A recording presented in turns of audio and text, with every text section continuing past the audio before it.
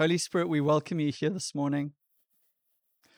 We ask you to speak to us. We pray, Lord, that we would have ears to hear what you're wanting to say to us today. And I pray more and more that you would help us to become a people of love who love you and love one another. In Jesus' name, amen. So my name's Grant. I'm one of the pastors here at Restored. And today we're starting a new series called Healthy Relationships, where we're going to be looking at the big relationships of life. We're going to be looking at what it means to love God, what it means to love our neighbor or love one another. And we're going to look at our relationships with some of the normal, everyday stuff of life, which takes up so much of our time and headspace and energy, and which are really these big realms of discipleship for us as we try and follow Jesus in the midst of them. So I'm going to tell you a little bit more about how we are practically going to be doing that at the end of the sermon. But before that, maybe we should just talk about why. Why are we coming into a new topical series on healthy relationships today? And if you were here early in the year, probably 6 months ago or so, Andy shared a little bit about what we had sensed God was highlighting for the year, what he was saying to us or asking us to teach into. And he spoke about two ideas, the Holy Spirit and the household. And we spent about 2 months teaching on who the Holy Spirit is and what he does and the gifts of the Spirit and the fruit of the Spirit and what life in the Spirit looks like. And then over the last 3 months in the summer, we worked through the Psalms, looking at a lot of prayer stuff and our value of dependence, really, what it looks like to depend on God in everything. Whatever you're feeling, whatever you're going through, whatever emotions you're wrestling with, whatever doubts or questions you've got, just looking at the prayers that the prayer book of the Bible, the Psalms, gives us to help us to find God in the midst of life. And now in the last third of the year, we're going to be going into this new series where we're going to be looking a little bit at our households and our relationships and some of the small but really big parts of everyday life and learning what it looks like to follow Jesus in those areas. Because those really are the main arenas for working out our discipleship, the everyday, normal, sometimes trivial things of life.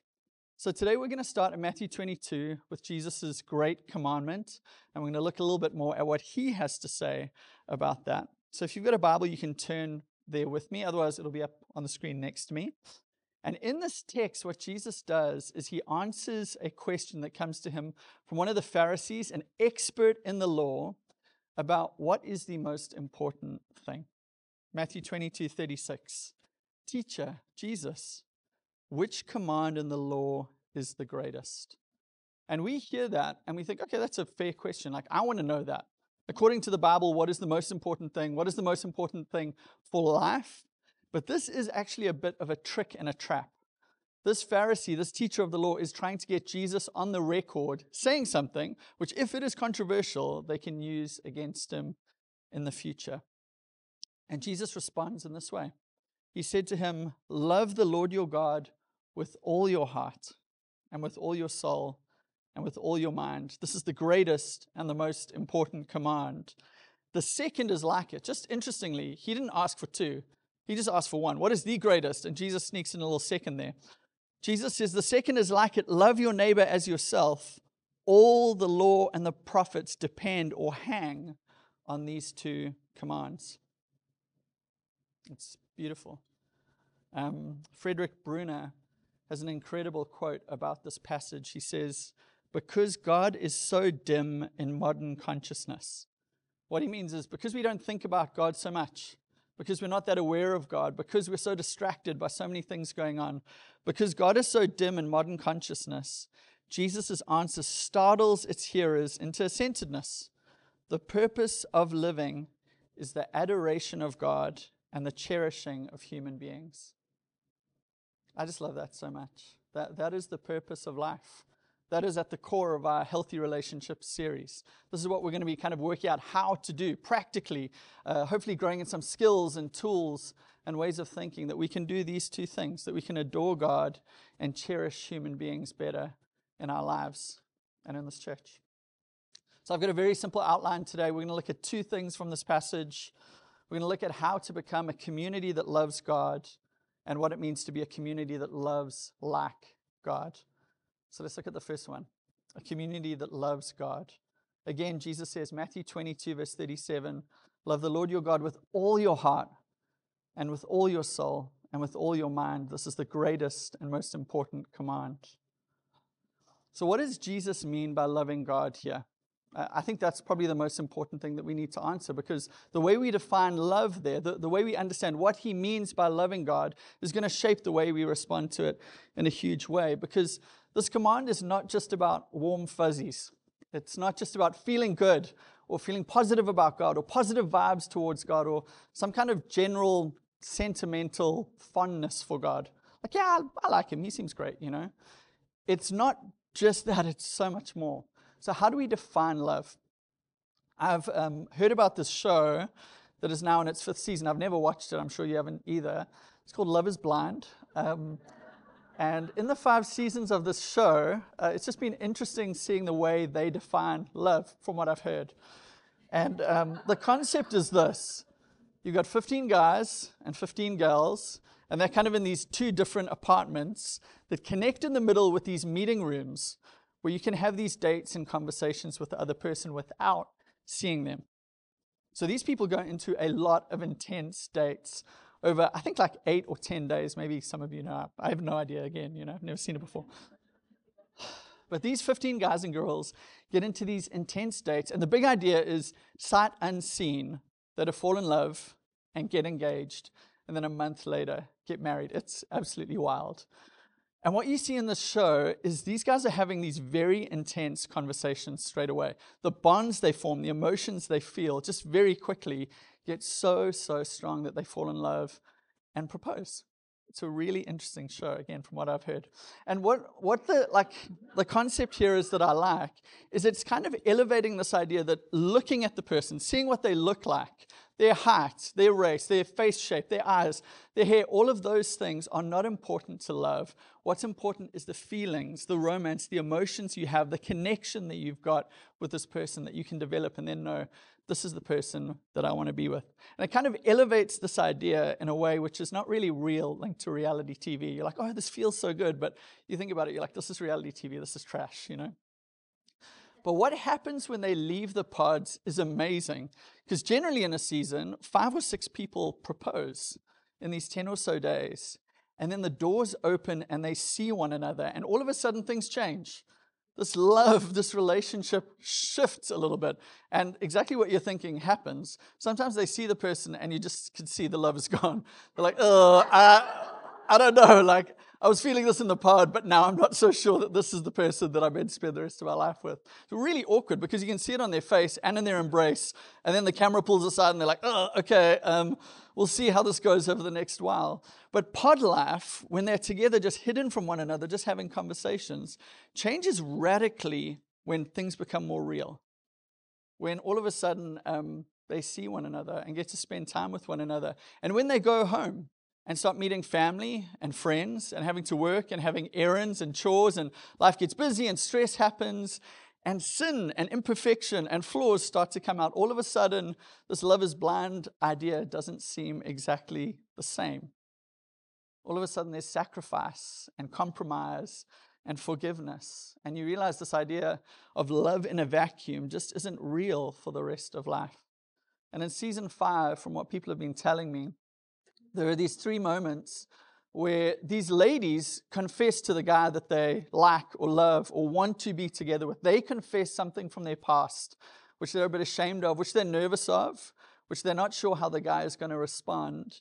And the guys have responded terribly. They've been like devastated by this news. And Shell and I, hearing about this, have just thought, this doesn't feel like such a big thing. Like, you should be able to work through this because surely there's going to be bigger things that come down the line. But these guys are absolutely floored by this news. And it looks like the relationship might not make it. Now that all of a sudden, some of the reality of life and the brokenness of the world and the flaws of the past and the reality that we're human enters into the equation. This is not the kind of love Jesus is talking about in the Great Commandment. So how do we love God? What is the kind of definition for love that he's speaking about here in Matthew chapter 22? Because Jesus is not talking about feelings and emotions and warm fuzzies and all of those things. He's just talking about so much more than just that kind of thing. Jesus says that the kind of love that we have for God must involve all of our heart and our soul and our mind. The other Gospels include strength as well. our physicality. And Jesus is talking about everything that goes on internally, but also our external lives, like the stuff that happens outside of us as well. He's talking about our whole lives and our whole being, loving God in that, with our whole person. He's calling us to love God with everything, which is a really big deal. It's pretty wild. He's calling us to total devotion to God, total worship of God, total surrender to God, total allegiance to God. He's calling us to prioritize God and obey God and follow God and trust God with all that we are. And if you were to modernize that, or if he was here today, he might say it in a slightly different way. He might call us to love the Lord our God with all of our money and our influence and our sexuality and our time and our careers, or whatever the things are that are so important to you. Jesus is saying, love me with everything that you are and everything that you have. The totality of yourself, would you give that over to me? Which is absolutely wild. Beautiful, but wild. Because that is what it means to love God with all your heart and soul and mind. And the other thing Jesus is teaching us in this passage is that this kind of love is the measure of our spiritual maturity. Loving in this kind of way, loving God in this way, loving each other in this way, this is what spiritual maturity looks like. And I don't like that at all. I really don't. I would love it if Jesus just gave us 5 things to do. It's like, you want to be a mature Christian. You want to be a spiritual person. You want to be mature and healthy in your relationship with God. Do these 5 things. Pray for this long a day. Read your Bible this much. Do this many church events. Do these 2 other things. And you've achieved it. You've done it. You're crushing it. You are a mature, healthy, godly person. I'd say, thank you very much, Jesus. I'm in. And that was the way the Pharisees measured spiritual maturity. A Pharisee is asking Jesus, what is the greatest commandment? A Pharisee, this spiritual leader, is asking Jesus this, and he did this kind of tick box Christianity. And I just want to say, in church circles, often the Pharisees get a bit of a bad rap. If we had a Pharisee in this church, you would be really impressed by them. They would be amazing. They would be probably the most disciplined, self-controlled person in the room. They would do so many amazing things. They would know the Bible so well. If you had any Bible trivia questions or any hard questions, you'd go to them, they would know. They'd be quoting scripture at you. They'd be linking things together. They'd give you a thorough, thoughtful answer. They'd be really disciplined and passionate in their prayer, praying multiple times a day, fasting at least 1 day a week. You would just be blown away by their commitment to spiritual things and spiritual practices. And they'd also just be really moral and good. You're like, I can't fault this guy. He's amazing. I can't fault this girl. She's incredible. That's the kind of person who is asking Jesus this question. Someone who from the outside looks completely spiritually mature. You'd be so impressed with them at the first time you meet them. But Jesus, speaking to the Pharisees, says he's unimpressed with them, and then he calls them hypocrites. So this person that we would be blown away by, and we go like, that guy, that Pharisee is amazing. Jesus calls a hypocrite or a mask wearer. He's saying you've got this thin veneer of spirituality on the outside which doesn't go below into your heart. You're wearing this mask that looks so impressive, but it's not true, as we go a little bit deeper into who you are. And the whole next chapter, Matthew 23, after Jesus gives us the Great Commandment, is all speaking into this kind of life, speaking to these Pharisees, speaking to these kinds of people. Jesus even calls them whitewashed tombs, which I know we don't throw that around too much these days. Not a very kind thing to say. He's saying on the outside, you look great, you're appealing, you look beautiful, you look like you've got it all together, but inside you're full of dead bodies. He's saying you're full of death, and if someone comes near to you, they will be made impure. You are not a healthy, mature, godly kind of person, even though you seem it in every way, based on every kind of metric. And the problem with the Pharisees' way of measuring spiritual maturity, the do's and don'ts, the external way, is it leads us away from trusting Jesus to trusting in ourselves and trusting in what we do. What happens with this kind of living, because I'm definitely in my heart, I tend towards being a Pharisee, is when we're doing well, we look down on those who are not doing well. When we are crushing it in some of these spiritual things, ticking all the boxes. We put our confidence in those things. And then we look at people who sin differently to us, or who don't do as well as us at these things, or are struggling in some areas, and we look down on them and we start to condemn them, or become self-righteous, or become legalistic, or just not tend towards love towards them. We judge them and we write them off, which is what the Pharisees did. They trusted in themselves and their own works rather than Jesus and what he had done. Spiritual maturity is not just about what we do. It's about becoming more and more a person of love, a person who's loving God more fully and loving the people around us more fully. So the second big idea here is that we would become a community that loves like God. In John 13, verse 34 to 35, Jesus says, "A new commandment I give to you, that you love one another." How? Just as I have loved you. That's your example. That's your model. You also are to love one another in that way. And by this, all people will know that you are my disciples if you have love for one another. What he's saying here is that his life of love and his love for us, that is our reason that we love others. It's a really high benchmark, but it's also a beautiful, captivating vision of how we would live, living a life of love like this. And Jesus is saying to us that the kind of community that lives this out, he's not speaking to us in a vacuum, speaking to us individually, speaking to us as a community. He's saying this kind of loving community that loves like Jesus will be impressive to the watching world. But conversely, as Peter Scazzero says, when we don't love well, the implications go beyond our personal lives, our families, our neighborhoods, and our churches. When we don't love others well, the beauty and love of Jesus is tarnished and sullied to the world. Jesus' great commandment in Matthew 22:37 is to love the Lord your God with all your heart, with all your soul, and with all your mind. This is the greatest and most important command. The second is like it: love your neighbor as yourself. All the law and the prophets depend on these two commands. Now, many of us, even if you haven't grown up in church, even if you're new to church, may have just heard these like in the culture, on TV, through a friend or something. We know the great commandment is to love God and love people. But one of the things we can miss reading this is that Jesus is actually quoting two Old Testament passages of Scripture. He's quoting Deuteronomy 6, the Shema, and from Leviticus 19.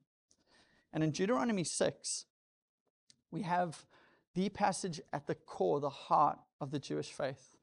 You see, devout Jews would actually pray this passage twice a day, when they woke up in the morning and when they went to bed. This was like their version of the Lord's Prayer, in a sense, this well-known prayer at the center of their lives. Often for little Jews, this would be the first thing that they would be taught to memorize, was the Shema. And Shema means to hear. It's an awareness of God, a presence of God, a hearing of God, a paying attention to God. And Deuteronomy 6 verse 4 says, "Hear, O Israel, the Lord our God, the Lord is one. You shall love the Lord your God with all your heart, with all your soul, and with all your might." This is what Jesus is quoting in the Great Commandment.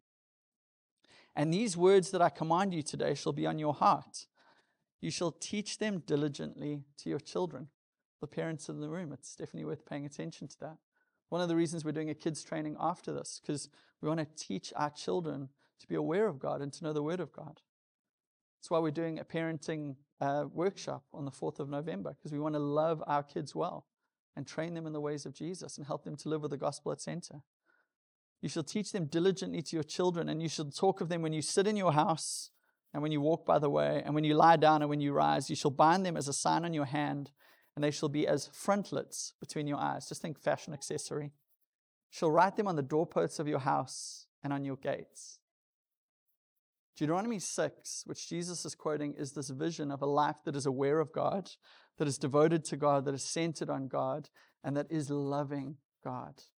We just see every aspect of life in Deuteronomy 6 is centered around Him and orbiting around God. Our lives, our home, our work, our families. We see this kind of focus when we wake up at the start of the day, and then the last thing we do before we go to bed at night. We see it when we're at home, but also when we're kind of commuting or when we're traveling. We see it in our thinking and our doing, internally and externally. Every aspect of who we are is centered on God, is devoted to God, is loving God. That's what Jesus is referencing there. And then Jesus says, the second is like it. Love your neighbor as yourself. All the law and the prophets depend or hang on these two commands. And I said this earlier, but you'll notice this teacher never asked for a second. He said, what is the greatest, Jesus? And Jesus gives two for the price of one, throws one in for free. Jesus puts these two commands together, and obviously he's doing this intentionally. He's wanting to link Deuteronomy 6 and Leviticus 19. He's wanting to link love for God and love for people, which to me seems wild. When I think of loving God, I'm like, yes, I'm going to put that first, way up here, and I'm down to make loving people number 2, but I would just put it so low below loving God. And then I don't care where everything else is, way below that even. But I would just see such a distinction between these two commands because this is so much more important. And I think Jesus sees our thinking in that way, and he brings these together. The commentators say that by linking these two commands in this way, Jesus is saying that they are equal. He's combining them and making them one, love for God and love for neighbor. And the reason why he is doing this is really important, is that loving God is invisible and unseen. You can't measure it. But it comes to expression. It's made visible in the way that we love people. You can't kind of fake it with that stuff. That stuff's in front of you. It's in front of them all of the time. It's easy for us to say we love God. It's easy for us to do the tick box Christianity, come to church, serve, give, read our Bible, pray, do the things. Externally, we're ticking the box. But internally, we're actually really far from God. We don't love him, and we don't love people. But Jesus is calling us to a different way of maturity and health and spiritual growth, which is centered on becoming a person of love. And we know this. Hollywood knows this. I think every Christian movie I've watched or every show I've watched where there's a Christian character, I cringe because I know exactly what's going to happen. It's going to be a tick box person. They're going to come in and they're going to do the right things. They're going to go to church, serve in a ministry. They're going to be moral. They're going to be a good person, but they're going to be awful. They're going to be awful. They're not going to be loving. They're not going to be kind.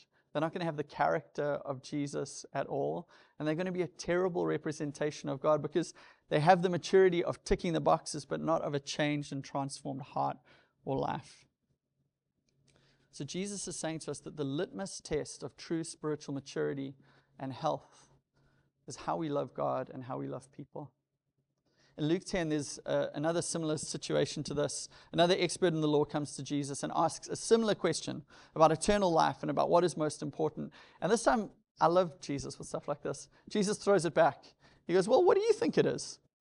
And this person responds with exactly the same answer that we find in Matthew 22.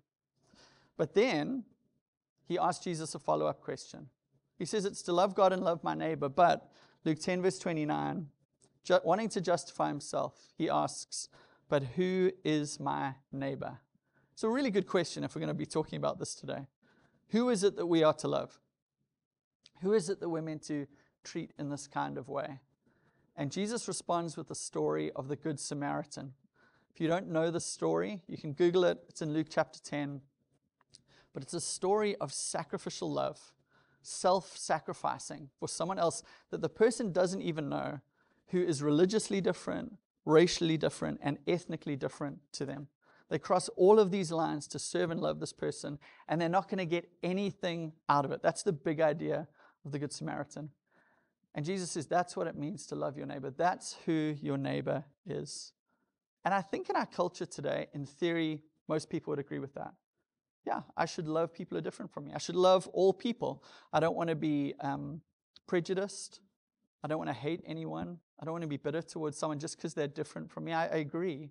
But what Jesus does so well in Luke chapter 10 is he takes our idea and our ideals. Yeah, I want to be a person who loves others. And he puts someone in front of us, a specific person, a real person, a flesh and blood person, that we can't just say, yeah, in theory, I'd love them. Because we see in the story of the Good Samaritan that the first two people that come upon him, step over him and carry on with their day. But the third person actually loves him and serves him, even though it's going to cost him. It's going to inconvenience him. It's going to eat up his time. It's going to cost him money. And he's probably not going to get anything in return from it. Choosing to stop to care for and love this person doesn't benefit him in any way. It's all love. It's all give. It's all sacrifice. And Jesus says to this teacher of the law, this is what it means to love your neighbor. Loving this specific person in front of you who you might like in some ways, but is flawed and imperfect and sinful in other ways. It's a really challenging thing. We are going into 2024 next year. Political year. It's going to be interesting. It's going to be fascinating to see some of the things, even in this community, that come up as we talk about who we're going to vote for, which party, which person. It cause some division and fighting. The social media things that you post, the things you put out there. How could you share that? You think that? You'd have to be an idiot to put that online. How can that be your view? These kind of things that could so easily divide us. Jesus is saying to us, actually loving our neighbor means loving someone who is different to us in a self-sacrificial way and crossing those borders, not writing them off just because of their differences and distinctives. Who are the people in front of you now? The specific real-life people, maybe in this room, or in your GC, or on your street, or at work, or in your family, or in your home, who are hard to love, who it feels sacrificial and costly to care for them. Because Jesus is calling us to that kind of love. The second passage that Jesus quotes from to answer this big question is Luke 19, verse 9 to 18, where it details and defines how we should love our neighbor. I'm not going to read all of that today. I'm not going to exegete that for us this morning just because it is a long passage. But in a nutshell, if I can summarize it, Leviticus 19 is saying that we should be people of generosity and honesty and fairness and justice and impartiality and people who forgive. And it ends with these words, you shall love your neighbor as yourself. I am the Lord, which I love is like an exclamation mark on the end. It's like love people. Why? Because God is God. Love people. Why? Because we're obedient to him. Love people. Why? Because he says so. That kind of thing comes across. But this is what Jesus is quoting from here. All of those ideas of generosity and fairness and impartiality and forgiveness, all of that is tying into it. And then it feels like this line, love your neighbor as yourself, is this catch-all junk drawer kind of command. Just in case you thought there was a loophole. Just in case there was a way around it. Because in our hearts, we probably would want to do that. Jesus says, no. Love everyone in the way you would want to be loved and treated. Frederick Bruner, again, in his commentary on Matthew, says, the love of self is not a third command. And he says this, the words as yourself suggest the habitual, imaginative replacement of the other person with yourself. This word prompts us to ask ourselves, how would I like to be treated here? Which is so much like Jesus' golden rule. Matthew 7, verse 12, do to others as you'd have them do to you. And he's giving us a very practical tool. If we're not sure what it looks like to love in a situation, say, I'm going to replace myself with this person. I'm going to imagine that the person sitting in front of me, the person I'm frustrated with, the person I'm struggling to love is me. I'm going to think, what would I want? How would I want to be treated? What would I want to do? It's a rule of thumb for how we live a life of love. This is what Jesus and the scriptures are calling us to. And then finally and most challengingly, the part that I was keen to leave out for today, Jesus calls us to love our enemies. Matthew 5, verse 43 to 45, he says, you have heard that it was said, you shall love your neighbor and hate your enemy. But I say to you, love your enemies and pray for those who persecute you, so that you may be sons of your Father who is in heaven. For he makes his sun rise on the evil and on the good, and he sends rain on the just and on the unjust. I don't know if you have any enemies or anyone that you hate or anyone that you haven't been able to forgive. But the reason I would be tempted to leave this out of a sermon like this is because there is a reason that we feel those things. There's a reason that we hate that person or haven't forgiven them or struggle to love them. There's a real, significant, big reason that we're struggling to obey Jesus in this way.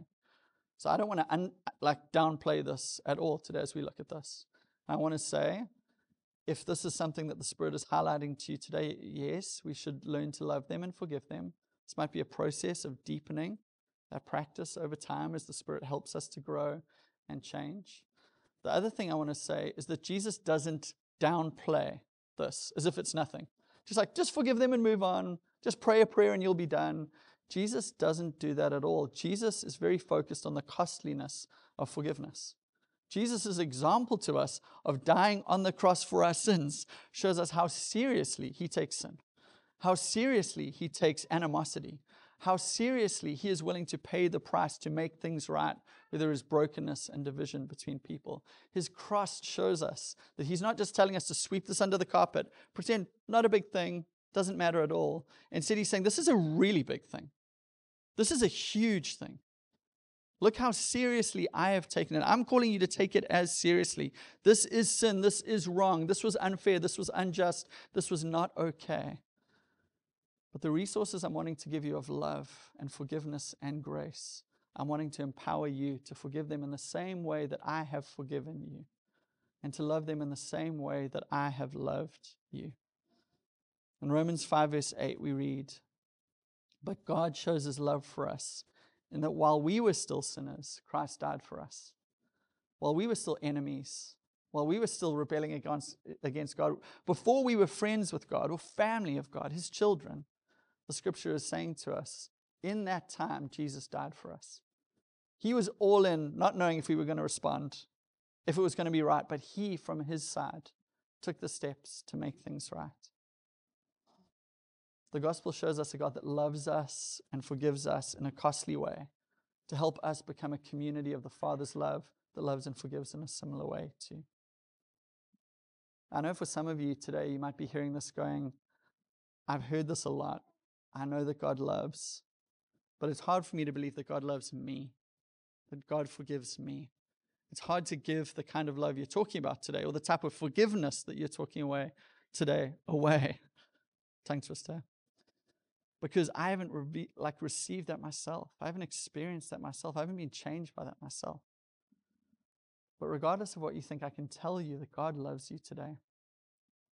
The quote that I find really comforting and encouraging from Dallas Willard in his book, The Divine Conspiracy.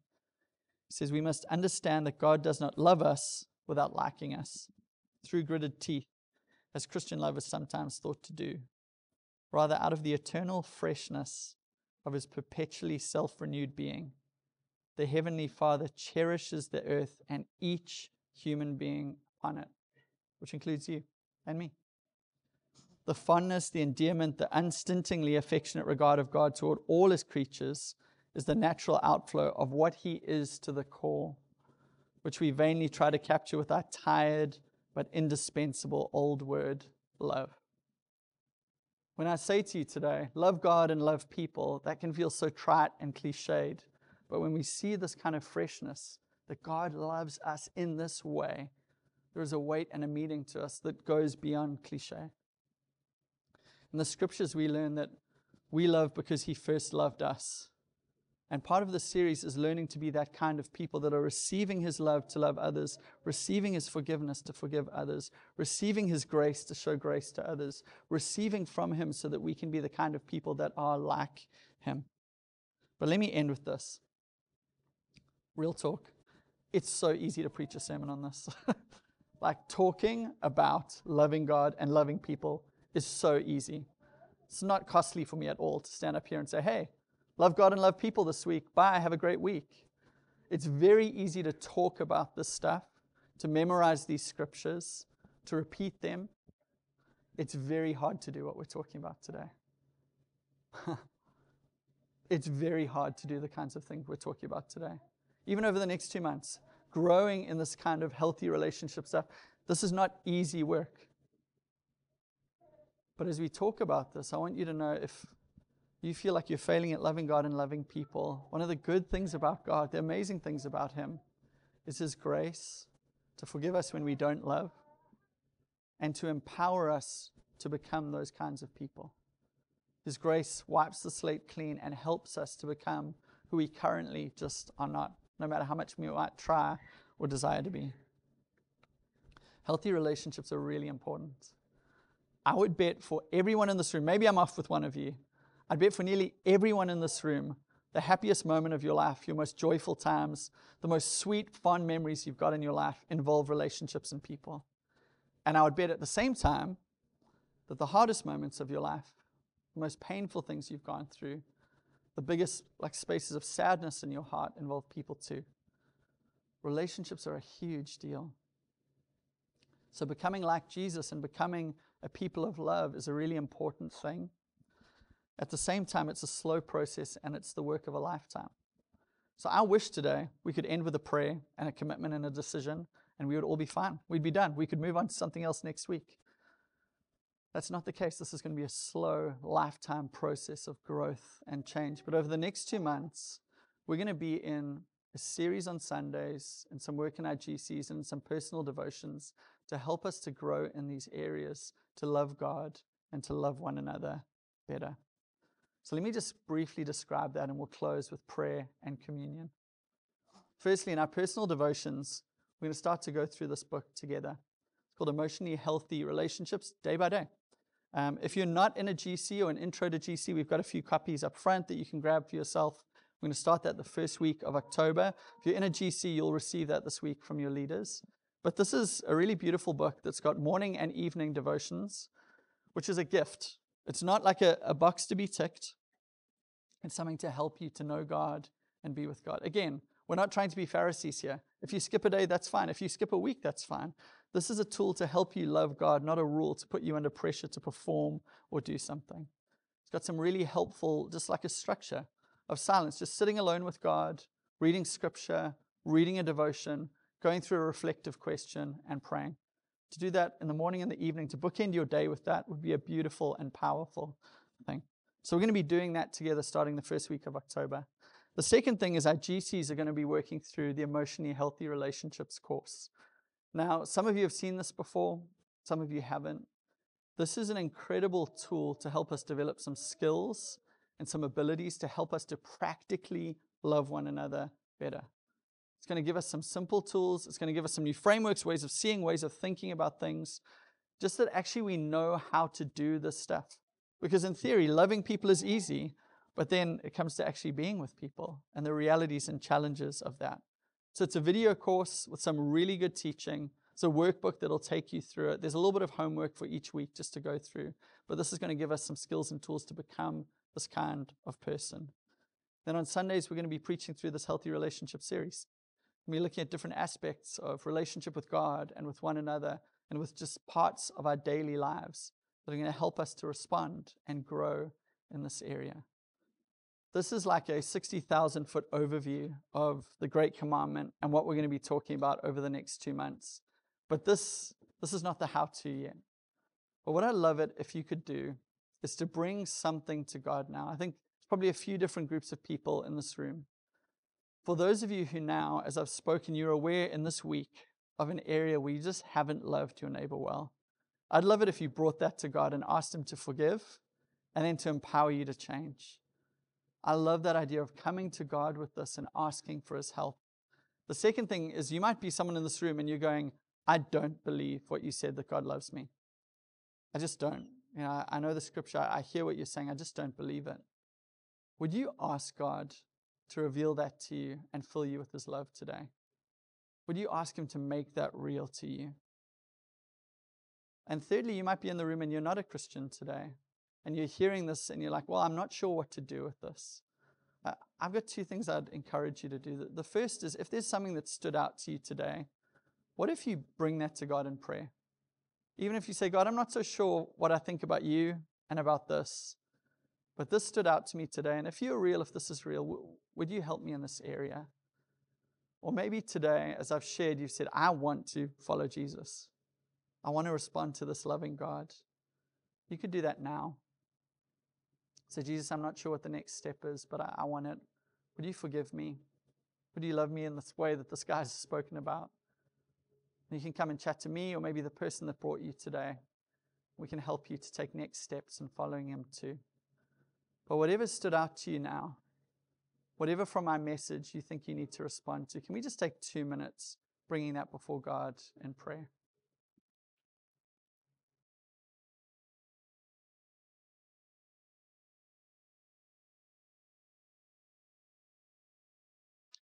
Hi, guys. In closing, I was just reminded of something when Grant was sharing, something that Olivia and I do that the boys love.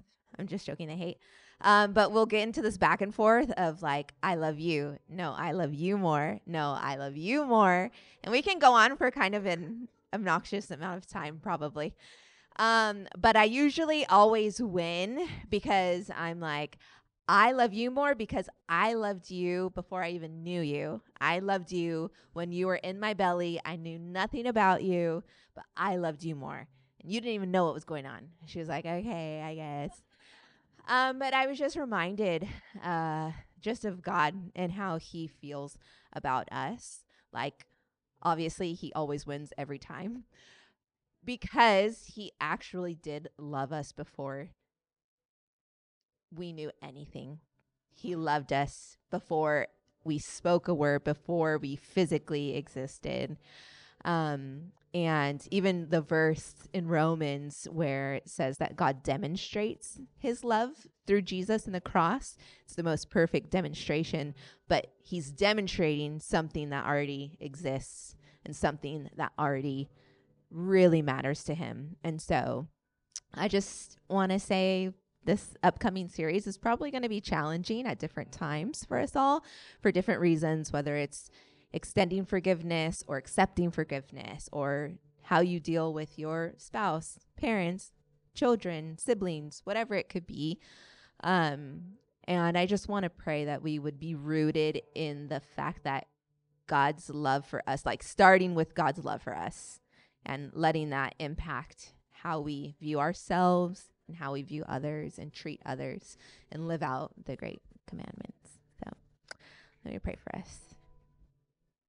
Jesus, I thank you that before we did anything good or bad, that you had love for us, that you loved us so much. I thank you that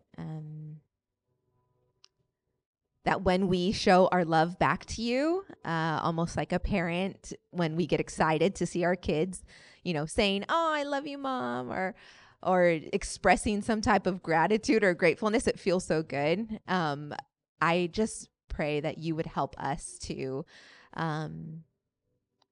remember that it was your love first for us, that would impact how we think about ourselves and how we treat and think about our neighbors and the relationships that we have in our life, and help us to really swim in your grace in this during this series, so that we could understand more and actually live out a life that you would want us to live out. So I thank you, God, for all that you're doing in each and every one of us. Help us to be sensitive to the areas that you're prompting us. If you brought up a specific person in our minds today, help us to not just dismiss it and to bring that to you in our time this week. In Jesus' name, amen.